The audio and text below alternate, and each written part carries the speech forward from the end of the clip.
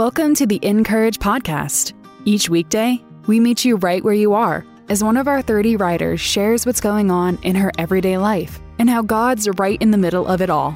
They bring their unique experiences, joys and struggles equally, so that you can feel less alone and be empowered by the hope Jesus gives. Listen in as our narrator, Grace P. Cho, reads today's article. Today's article is written by Kayla Craig and is titled, When You Don't Have the Words to Pray. When a respiratory virus attacked my 3-year-old daughter's lungs, she relied on a ventilator to keep her alive. I sat by her too-big hospital bed, searching for reminders of life as her sedated body struggled under the weight of drips and machines. 3 weeks in, I knew every nurse's name and every IV's purpose. My husband Johnny and I were taking turns in the hospital, and that night, he was home with our 3 young sons.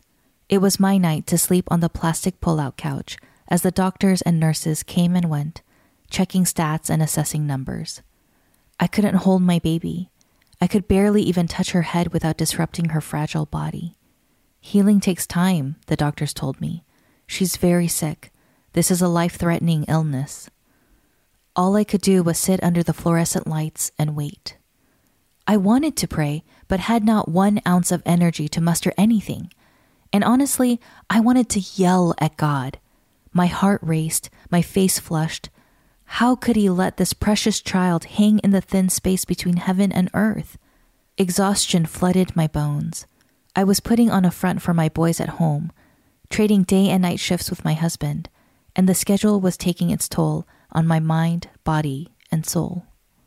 I looked outside as another blizzard blanketed the parking lot.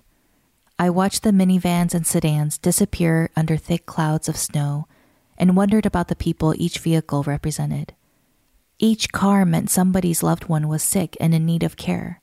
I thought of the suffering that people experience every day. I lamented. I doubted. I wrestled with fears and doubts, and I wasn't sure if I could hand them over to God. I didn't know how. So instead, I held on to them. I couldn't hold my daughter, but I could embrace my anger and fear, clutching them close to my chest.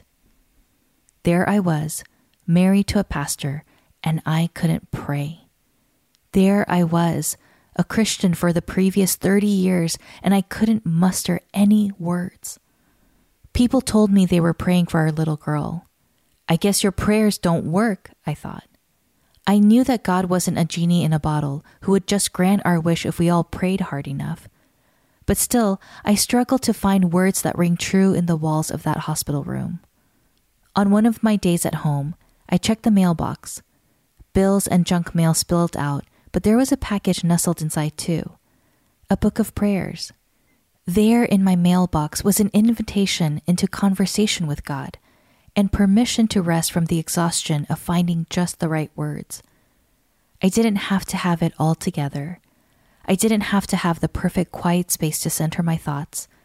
The beeps and buzzes of medical machines would do.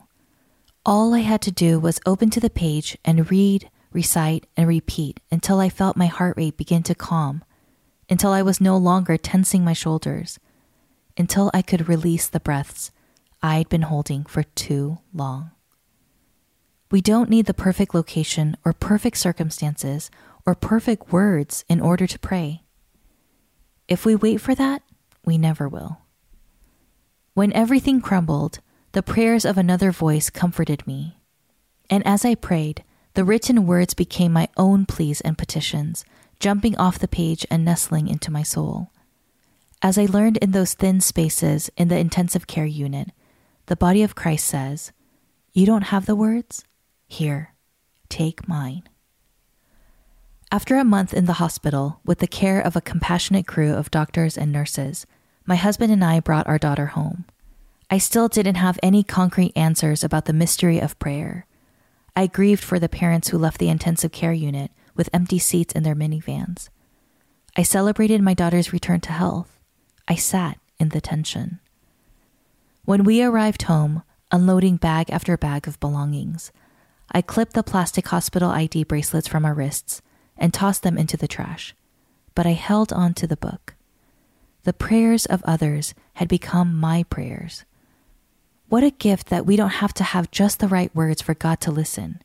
God is already listening. God is all around us, and holy moments live in the ordinary and extraordinary times in our lives. Are you feeling stuck or at a loss today?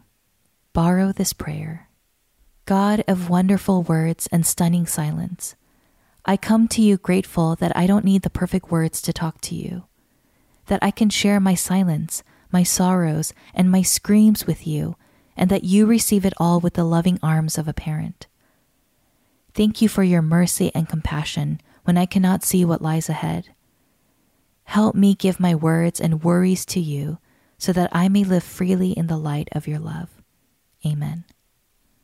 This article includes excerpts from To Light Their Way, a collection of prayers and liturgies for parents by Kayla Craig. To read more from our writers, visit encourage.me. Make sure to subscribe to the podcast so you don't miss a single episode. And find us everywhere on social at Encourage. This week, we're celebrating the launch of Create in Me, A Heart of Peace, the next Bible study from Encourage. To order your copy and get a preview of the first week for free, visit encourage.me/podcast and click on Create in Me, A Heart of Peace. The Encourage podcast is narrated by Grace P. Cho and brought to you by Dayspring, makers of your favorite cards, books, and gifts. Visit them today at dayspring.com.